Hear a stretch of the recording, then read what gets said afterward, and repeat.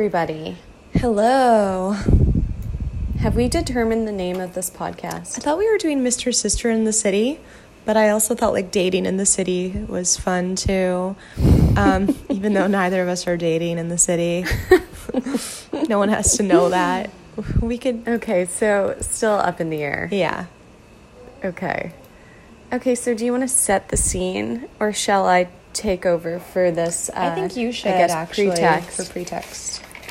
And please feel free to jump in. So, it's 1998. We are in Manhattan. This is before everyone had phones plastered to their hands. This is before social media. This is even before, can you believe, Sarah Jessica Parker was a sex symbol or a household name. Fashion icon. Like, she had definitely done some stuff, but she did not have, like, the kind of, I guess, power that she ended up having at the end of all of it. This is before Girls and all of the other shows that tried to emulate, like, female relationships. And this is before smoking was outlawed in bars. This is before Bush. This is before Obama. This is before Lady Gaga. This is before maybe same time as Britney Spears. But what we're trying to paint here is a very different world. It's when Friends and Frasier were at peak popularity. The sexiest man alive was Harrison Ford. Whoa. Movies of the year were There's Something About Mary, The Prince of Egypt, Mulan, The Truman Show. And I think a bottle of Coca-Cola was only 89 cents. The top 10 baby names were Emily, Hannah, Samantha, Sarah, Ashley, Michael, Jacob, Matthew, Joshua, Chris, and Curveball, Topher. Oh, that is surprising. Yeah. I must say. Yeah. Okay. And Serena and Venus Williams were at peak popularity, saying they could beat any man that was 200 or less. And this was when the Monica Lewinsky scandal was flaring and blaring. And I think the most popular quote of the year was, "I did not have sexual relations with that woman," from Bill Clinton himself. Amazing. That was the time. So I guess what we're going to do here is we're going to go through every single episode of Sex and the City, and we are going to kind of like dissect, we are going to comment, we are going to, we're just going to really like deep dive into like what Sex and the City was and what it became and where the world was going and how it evolved with the show, what trends the girls might have even like brought into popular culture, what things are still famous today because of some of the fashion trends, because of what the girls were drinking and doing, and just got kind of like really explore and analyze it a little further because we love the show. Totally.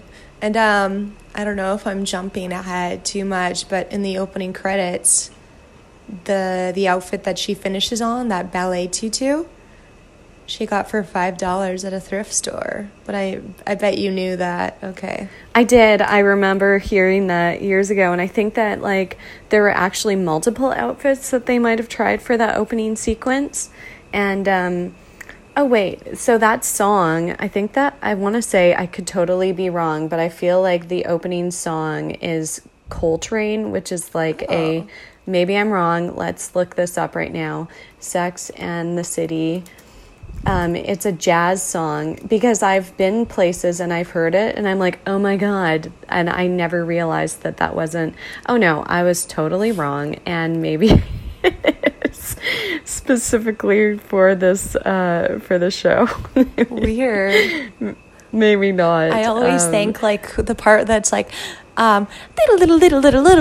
like not the saxophone, the xylophone player must have felt really cool. Because imagine doing Probably. that. I would feel really cool. Probably. Oh, I'm Laura. I'm Neva. The first episode is actually called Sex and the City, which is really cool. I want to talk about everybody's hair in the pilot. Yeah. That was like surprising for me. Carrie looks like a piano teacher. Like, I was like, what is going on here? She looks kind of rough.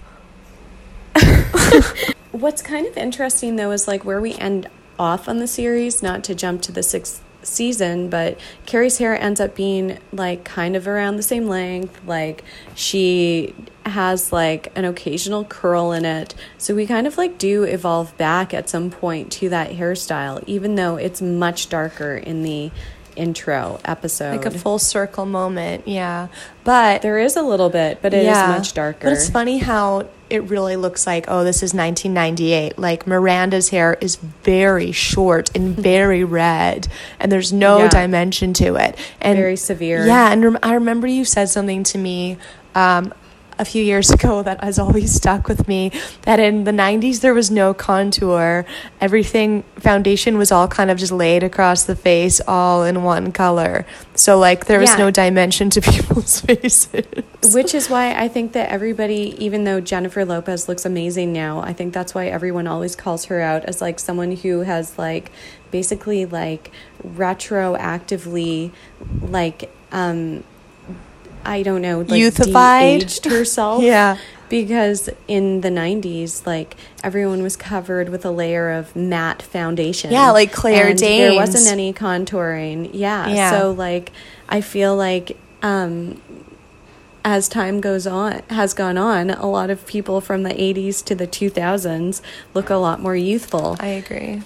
So Charlotte starts off, like, with what looks like a bob. And that's kind of a hairstyle that she kind of continued throughout. Like, the length varies, but like, and a hairband would make an occasional appearance. But like, more or less, I would say that her character stayed pretty consistent with her hair. Like, it's Miranda and Carrie that had the weirdest like hair. Evolving hairstyles. I thought that, and the thing with Charlotte, that shorter haircut, I actually kind of like felt made her more of a person and more relatable than what she becomes. Like, I felt like it made her seem like really cute, and she wasn't as much of an archetype. In the first episode, she's almost more like a real person. But I think that they still establish her in the first season. Oh, they do. Or the first episode. As the romantic, the one who believes in love, the fairy tale. Yeah. And then Samantha looks amazing. I thought she looked amazing, too. I was like, what a beautiful woman. But I felt as though she was wearing clip-in extensions, and that looked kind of ratty. I think that she looked the same age as the rest of the gals too, though, because in the future seasons, like, I think that they want to make it more apparent that she's like their senior in some senses, and she has more like life under her belt. And what do you see? Oh, hummingbirds right outside the window. Hello, Blair. Bruce needs to be removed.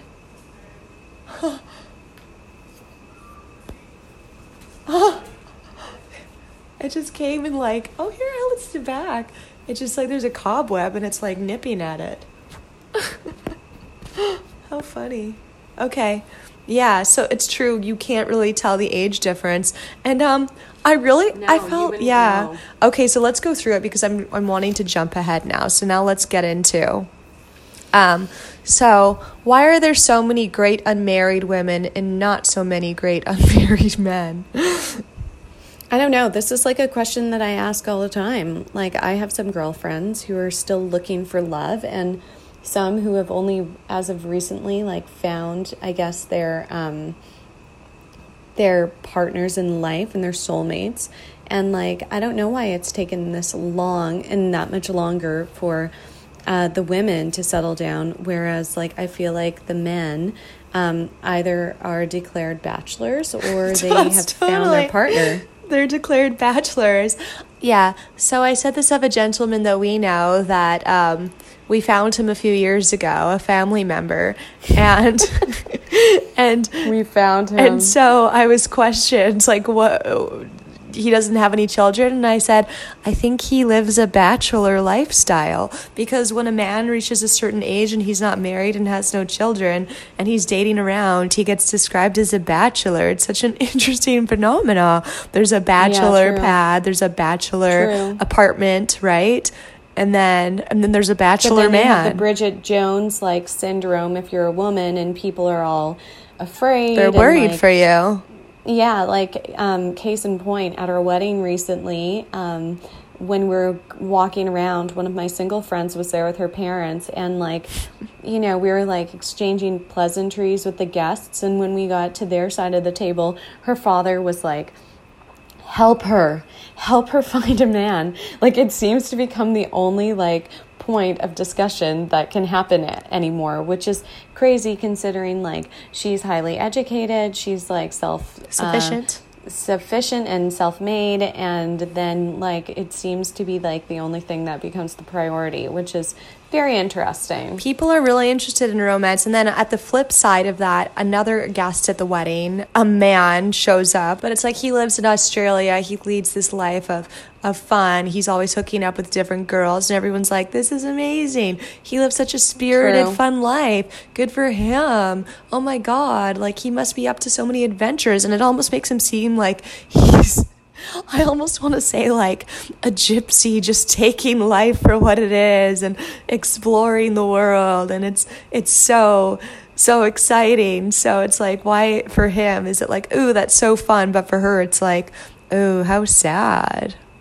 Yeah, and you can totally do that if you're a girl, but I think at one but point, then people, it like, seems prostituting. People are like, okay, enough, like, let's get serious. Totally, like, oh, she's a bad girl, she's not a good girl, she's up to no good. Which kind of brings to the next point about yes, I think I know where you're going with this. Forget about marriage and have a good time, right? It's like, or like be like a man, right? Yes, that's like the article that Carrie's writing on the... Yeah. Am I hearing an airplane? Yeah. I guess, like, it's made known Carrie is a writer, she is a columnist, and the column that she's working on in episode 1... A sexual anthropologist. A sexual anthropologist. Which I love hearing that description. And she is writing an article about women having sex like men. Yeah. So the whole episode kind of explores like this concept. And well, and does it actually allow you to have more control of your life? Right. As you mentioned, like, Carrie starts off by like talking to the camera, but not only Carrie, like, we jump into some other characters. Like, I think this might have been big in the season rock 1 climbing too. man. Yeah, and like, I haven't watched season 1 for a long time, but we have like several other characters that are making little cameos and comments to the camera. I know, it made me wonder, like, were they supposed to be consistent characters, and people are just like, and like test audiences were like, we didn't connect with them. I don't know. And it also started with like the episode kicks off, in fact, with like a little like what's the montage? Word? No, a montage, but like sequence. No, like when you have a fable, tale, like moral of a not story, like a myth because it's real. What is the word that I'm looking for here? Theory? No, it's like something that you would study in school. Like, it's a case study. Okay, so you can cut that other shit out. Okay, so it's going to be, so there's a case study, and it's about a Brit meeting an American in New York City. Like, I forgot about that entirely. Yes, so like, I don't know if like this happens in any of the other episodes. Urban legend. Yeah, like an urban myth, but it's not, because in the end she's sitting with Carrie telling her this. So we start off with this woman, and she like meets a man. Pretty. Yeah. Beautiful, like, British woman. She meets him at an art gallery, and they like really hit things off, and then he takes her to see houses. Yeah. He talks about having a baby. Like, the ring is like, nearing the finger. It is happening. She's going to meet the parents, and then he calls her and tells her he needs to take a rain check, and then she never hears from him again. So, like, right off the bat, we're and I would say that this is not, like, far off point. Like, my girlfriend told me a story the other day about meeting a guy online, and she met him in the rain, and she, like, took all this time to prepare herself, was feeling excited. It was, like, a setup through her aunt. And then the only offering he gave her at the end of it was a Kinder Surprise. She never saw him again. How long was this going on for? What do you mean the only offering at the end? Did they go on a date? Yes, this was the date. They sat in the rain, and then he offered her a Kinder Surprise. And that was it. To which I asked, is it the kind that had a toy in the middle? And the answer was yes. Wow. Yeah. How old is your friend? My age. 32. How old was the guy? 35. What a loser. I have to say, like, I was horrified, and I found it very comical.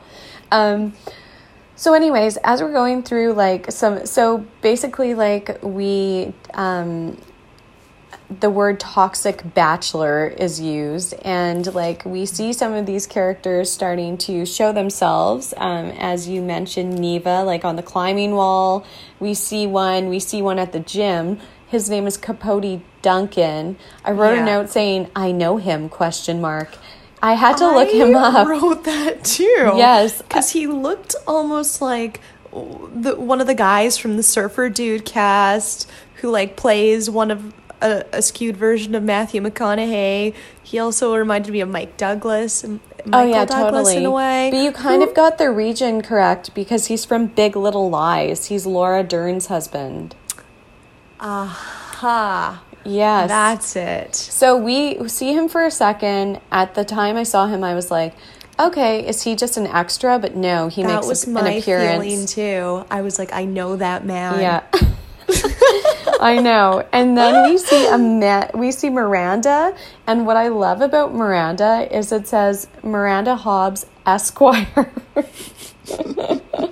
This is how she is introduced. And then we see Skipper Johnston. Okay. I just want to say, when I first saw him, I was like, oh, it's fucking Scooter. And I was like, oh, right, it's Skipper, not Scooter. I really don't like him. He really gives me the heebie-jeebies. I don't get it. And I guess that's why he's gone. Well, yeah, which is kind of interesting that it seems like they were going to try and make him like a reoccurring character, because I never realized, well, since I saw it many years ago, that Carrie is the one that introduced him to Miranda. I thought it was just like a Miranda connection. I thought so too. And he's very Steve-ish. Like, I hope that in the series, he has been no chemistry, yeah. I hope that somebody, like, says that, I hope someone points out, hey, remember you dated this guy? Hey, Steve looks like Scooter. Yeah. I mean, like Skipper, but with short hair. So Skipper is a software developer. No, he's a website creator. And then we go to the next scene. So Can I say something, though? Like, that just shows you. So while Steve and Skipper are very physically similar, it's all about the attitude. So Steve, which we'll get to later, makes her feel comfortable. He's funny. Whereas Skipper is like... If Skipper was something tangible, he'd be like a wet noodle that touched your hand and you're like, well, bug feelings. It's funny though, because even in episode 1, like, they're trying to say about Miranda that, like, she has, like, no interest in someone who's going to be, like... nice to her. She wants an asshole. Nice, like, or I guess disingenuous. And, like, as time goes on, I guess because I feel like I know her so well now after all this time, I feel like she has such a soft side. I agree. That it took so long to actually, like, get to the root to. But, like, I think that she actually is, like... dare I say, one of the softer characters, but it's hard to, like, because they're always trying to make a point that she's like the intense worker, working woman, and she's so self-sufficient that, like, of course she has to be hardened by, like, love and kindness, which I think is not her character in the end at all. Yeah, I agree. So interesting how that evolves. I also want to point out that I think that Carrie's bedroom is different in episode 1. Oh God, I didn't notice that. Just a side note. Okay, no, that's interesting. Let's cut to, we are at a 30-something birthday party, and they are like, that made me really laugh. It looked so nice. I know. It was like there were like Chinese like umbrellas in their drinks, which were, I think, Cosmos, I'm assuming, which became famous on the show. I believe drag queens served them to them. Oh, that's but right. I feel like it was like an Asian themed restaurant, so it is unclear what this restaurant what this birthday was. Yeah, what is going on here? I don't quite know. And then we cut to Stanford. So okay, that made me happy. Yeah, we get Stanford right in episode 1. I always forget dating a model. Yeah, I always forget that he was a talent agent. Yes. I was like, what? That's his job? Oh, yeah. I always kind of feel like he's a jobless person who's floating around in great outfits. He is just kind of floating around. Yeah. And so Wilt's, they are sitting for lunch at a cute little eatery downtown, it looks like. Also, I have a question mark saying, how old is Carrie? She keeps saying she's 31. Oh. Or she said it. She was like, I wrote that down. She was like, 31. She said something about being 31, and I was like, huh. Because we're at a 30-something because at the end of the website, we're doing, she's like, I've never been in love to Big, and she's like, and I'm 31. She was like, I wasn't in love at 24, I was in love at 27, and I'm not in love at 31. She says that. What is this? This is in the limo? She just says it. Yeah. Oh. So anyways, they spot her ex, Kurt Harrington. Ugh. So Carrie goes and flirts. Stanford is very adverse to this situation. And she is smoking in the restaurant. Yeah. So that is very 1998. Very 1998. Her and Stanford's chemistry is really good. You just see the juxtaposition between her and Skipper. I really hate Skipper. Yeah, it doesn't work at all. And then her and Stanford, you're like, those two aren't friends, but her and Stanford, yeah, instant chemistry. They like, you can just tell they've known each other forever. Yeah, I feel like they were trying to like create with Skipper, trying to create a character that was like you do not for 1 second understand how him and Carrie are linked. No. Like, it doesn't make sense. Like, maybe they met at summer camp or something. Yeah. Like, they're old camp friends. Yeah. It doesn't make sense. So, Carrie decides to test her theory about if she can sleep with someone like a man. Yeah. So, have sex without feeling, as Samantha calls it. Yes. Right. And her and Kurt sleep together. And this time, she decides that she's going to do things on her terms. But the question is, can she do it? Because we know that Carrie has, like, a strong moral compass. Yeah. Even though, like, it's not always totally, like... Even though I feel like she often strays from, like, I guess the virtues that she hopes to set in place. Like, I think that she does have, like, a moral compass. She's not a one-night stand kind of girl. Right? Is that what you're trying to say? I think she does, but I think that she realizes that, like, she cannot do that. Isn't who she is. Like, and so also I can't even believe that in episode 1, like, I haven't seen this for so long, but I didn't realize that her and Big literally bumped into each other on the street. I didn't know that that's how it happened either. Yeah, like, she skips out of her meeting with Kurt as usual. She's always skipping. Meeting makes it sound like it's so she sleeps with Kurt, or she does sexual stuff with him. She leaves his apartment And the second she leaves his apartment, she drops, she's feeling like real good about herself, like, oh, I did that. I had sex without feeling. And then she like drops all of her purse, and then Big helps her pick stuff up, like the classic 90s move where the girl drops her books in the library, and then the guy like helps her pick up the book, and they touch hands.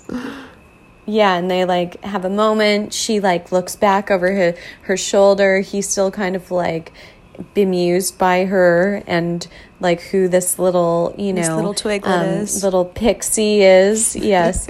And then I have another question mark about who is Skipper and why is he meeting with Carrie and where did he go? Because after that scene, she meets up with him in a diner. Anyways, not into that at all, as we've clearly already established. Ugh. So then she says to him that she's going to hook him up with her friend, Miranda. So sad. And this is when I'm like really not seeing the connection happening here. Like, nice try, writers. But she tries to hook them up, which is such a mismatch. But they're going to meet at a club called Chaos. Do you want to talk about Chaos a little? Go for it. Okay. Oh, also, I have a note that Carrie looks amazing during this diner meeting. Like, her hair is up. And I just like what they're doing there. I feel like it's a better version of what was happening at first. Yeah, she looks really haggard in the episode. I also want to say, like, I did not wait for I should have watched the credits, and I should look into this, and we can talk about it on episode 2, but I don't know if Patricia Field, like, I think she must have been doing it from episode 1, but there was not really any really notable fashions. Like, there wasn't really anything like that nothing to aspire to, nothing to inspire, really. Yeah, you're right. Like, it was pretty basic. I feel that too, yeah. So, like, I do think she was on it from the beginning, but also, I feel like there's, like, a big push to be quite edgy. Like, Carrie says the word pussy. That surprised me. I wrote that down. Like, she never speaks like that from what I recall. No, yeah, I wrote down Carrie says pussy. I was like, because when it happened. Yeah, I say Carrie says pussy, question mark. To Skipper. Like, it perplexed me because that's not the Carrie we really know. Yeah, and Skipper's like, I hate that word. No, like, Carrie's edgy, but. And I'm like, shut up, Skipper. But. I hate Skipper. So I guess before we go to Chaos, we like go over to Charlotte, who's going on a date with Capote, the one that we said was from Big Little Lies. Yes, and she played the night perfectly. She did, and she says to the girls, she does not believe in having sex like a man. So right away, like, we're hearing from Charlotte that, like, this is her position. She's, like, much more interested in the romantic, longevity, like, damsel in distress. Yes, like, full happily ever after. Classic, I guess, boy meets girl. Yes, exactly. So now we cut back to Chaos, and we're with Miranda and Skipper sitting at the bar. This is one of the weirdest sequences I've ever seen. So Carrie, I believe, she is narrating this, and she's saying, "La creme de la creme of New York City are at Chaos," and they pan around the room, and it looks like quite a disheveled crowd. Miranda sips on what looks like a lime martini. And so does Skipper. Like, it's like there's a wedge of lime on a martini glass. Yes, with her very severe red hair. And they look like... She's like... I said, it looks like they're sitting at the club from the movie The Mask. The Coco Bongo? Like the Coco Bongo? Yeah, the Coco Bongo. So now Carrie is making an appearance at Chaos. Everyone's at Chaos this night, I guess. I guess it's not just them on a date. Everyone's making an appearance. So Carrie then bumps into Kurt from earlier in the afternoon. I wrote down ghoulish, villainish. And she's really put off because he makes a remark to her about, like, how he's, like, excited about her new approach. And you get it now. You get what I want now. Because that's what I wanted. Right. And she's like, really not No, feeling it's good like, about wah, that wah, situation. that's not, because she thought she was in control, but then he, like, took the power right back. That's it's like, it. I wrote out of control.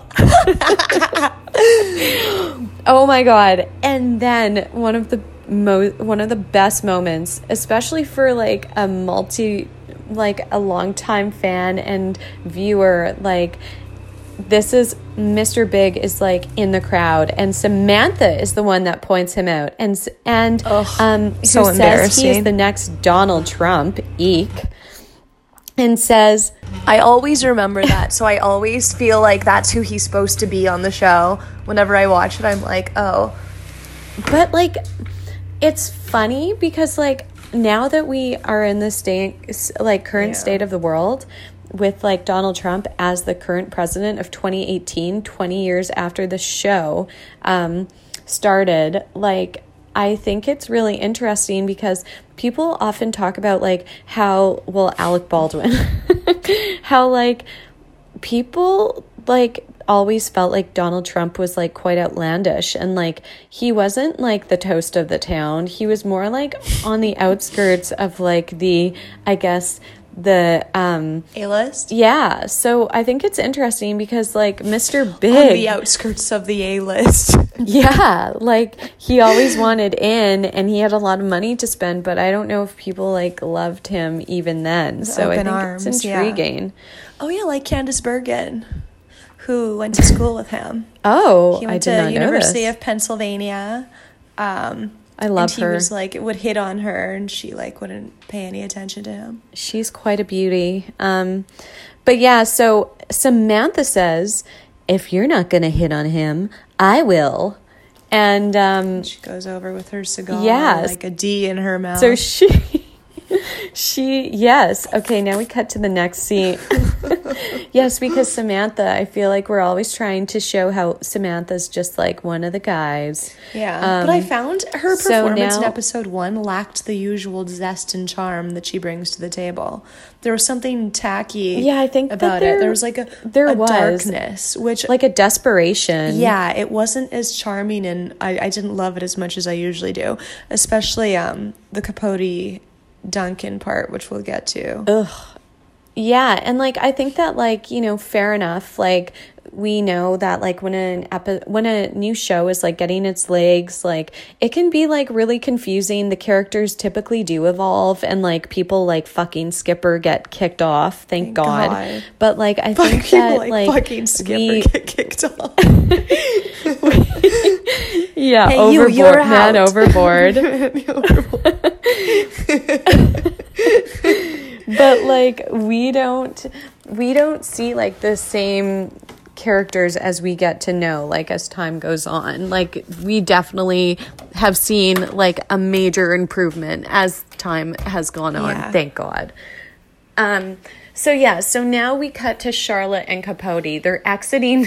So their date is at the Met. It's like they've just gone to a gala. She is wearing like a long dress, a long gown, like a backless, like I want to say it has a champagne colored. Yeah, with like a sheen to it or some kind of iridescentness. I feel it's like what I wore to my grade 5 Christmas choir performance and I wore slicked back gel hair. It looks like liquid. It has like a liquid texture. Just like she did. It does have a liquid texture. It was the look then. It was the look. We all wanted it. Everybody wanted it. Yeah. She was dressed like champagne. Like a champagne flout.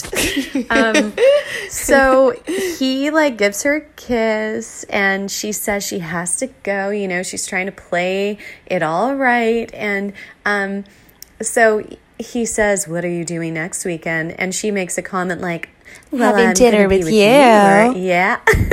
Having dinner with you. Then she gets him.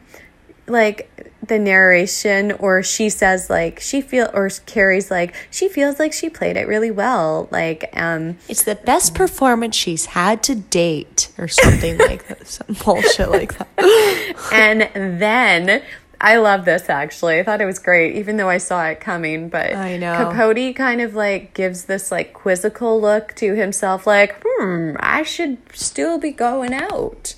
And he hops into the cab with her, and the taxi driver's like, where are you headed, miss? And she's like, Upper East Side.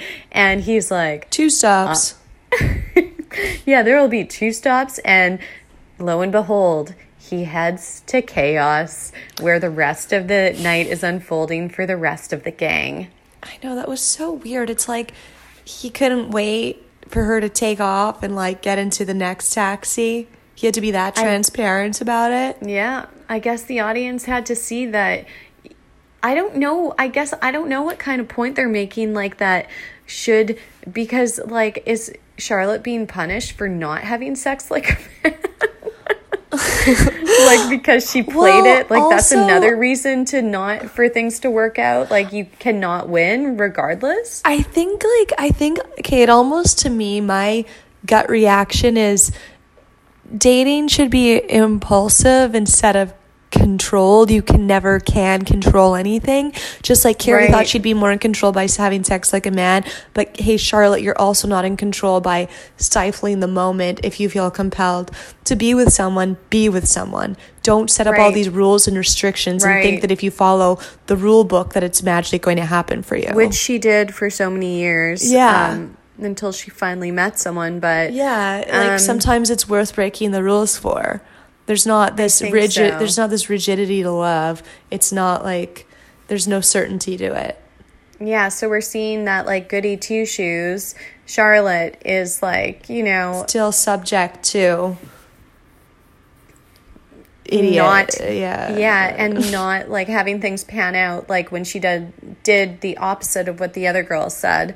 And then the other girls also like feel like they are not in control and disappointed by not like, you know, seeing the results that they hope for by like trying to be in control. Yeah. So which then leads me to Samantha. I wrote down embarrassed for Samantha. And then I wrote, oh my God, Samantha went home with Capote Duncan. And then I wrote, Samantha looked miserable and sad when he said he had to get up early, which surprised me from Samantha, because the Samantha she evolves into, you know, and then she like flipped the switch and looked coy and fun with it, like, I have to get up early too. But her first reaction there was a sadness there, and I was like, this is us showing what Samantha's been subjected to and where the brokenness comes from and why she then flips to the other side. Yeah, because she's been, I guess that's true, dealt with so much bullshit with men. Yeah, I guess that we can look at it that way as like maybe it isn't like just a total shift of character. It is like in that moment she's kind of like, you know, I'm not doing this anymore. Like, and then she becomes the one who is always actually detached. Yeah. Exactly. But I say Samantha makes a play for Big, so she takes that goddamn cigar because he's like, all I do is smoke cigars, and then you see her puffing away frantically, and then I write, he doesn't take the bait. Which interested me. I was like, class act. So if he was dating someone, and I thought, who is he? Yeah, if someone's hitting on him and he's in a relationship, he doesn't like, you know, fall for the cheesy, tacky girl. So I respected that about him. Yeah, I'm excited to get to know him again from the beginning, because, like, I think I know who he is now, all these years later, but, like, I don't know who he was in the beginning. Like, I'm interested to see how they paint him right from the beginning. Yeah, well, it's interesting, And then we have Miranda. I shouldn't say it like that, because I do love Miranda. Well, I wrote down, which is something that me and him always talk about, is that Miranda's so nasty. She has such a nasty personality. Because she's like, but then she goes after him and makes out with him. I know. What do you mean she's so nasty? Like mean-hearted? It just makes me wonder what her father was like, which we never really find out. We never find out about any of their parents. We find out a little bit about her mother is sick. Her mother, and sister, and that's the only people we ever meet. I'm so intrigued. Okay, and now the final sequence, which is fantastic. So Carrie is like looking for a cab. The night is like getting on. She's afraid that she's going to have to walk home. And then I would have just walked home. then a limousine pulls up and Big rolls down the window. Wait a minute, though. Before you say that, it's Yes. like murderer. I know. That's what I was Right? thinking. I was like, oh my God, I would not have gotten into that car. So I guess goodbye, long-term abusive relationship. Oh, yeah. Well, I mean, like, they really only had exchanged a couple glances. There was no real conversation at any point. Yeah. There was like one exchange on the street when she was like skipping out of Kurt Harrington's, and then this, and he goes, Do you think well, she smelled like sex when she was on the street and bumped into him? And that's why maybe he And actually did cigarettes. think she was a prostitute. cigarettes and sex. And he says, "We'll get in for Christ's sakes." And then Carrie tells him, Such a 90s thing to say. she tells him she's a columnist and A sexual anthropologist. and This is what I do for a living. And he's like, what, prostitution? oh, right. Yeah, he's like quite edgy right away Yeah. and condescending, actually. He's so old Hollywood, though. He's so Richard Gere. He's so just like Richard Gere, that romance star from the movies. Cary Grant, Richard Gere. Yeah. One of those guys. And then Frank Sinatra. And then I what don't know. leads him to saying this line that he says? So, Oh, I know it. So she goes, I've never been in love. And then she knocks on the window and she goes, have you ever no, been in love? wait, And then he goes, don't say that. Wait. No. Because she says something that prompts him to say, I get it. You've never been in love. What does she say, though? What does she say that makes him say that? Because she, don't know. like, what is the conversation that's unfolding? Like, that she, like, is okay being away I from don't the know. person? I wrote down. Wait, don't say the best I wrote down line. sexual anthropologist. I'm not getting in. She gets in, but what if it's a murderer? Sexual anthropologist, and then what? Like a hooker? That's what he says. He says hooker. What, like a hooker? And then I wrote down women that have sex like. So maybe men. that's what she tells him. And then he's saying, like, you can That's be what I that think. detached. And she's like, well, you're not, kind of thing. And then he's like, I get it. You've never been in love. Which, like, this, like, rocks her world. And the car stops and you can see that she has this, like, revelation moment. And before he leaves, Carrie goes, yeah. And that's when she's like 24, 27, 31. And asks, have you ever been in love? And that's when Big says, say it. Say it at the same time. Okay, 1, 2, 3.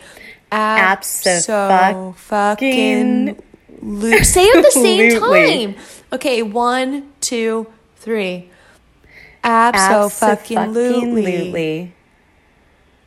Why'd you do that? You ruined it.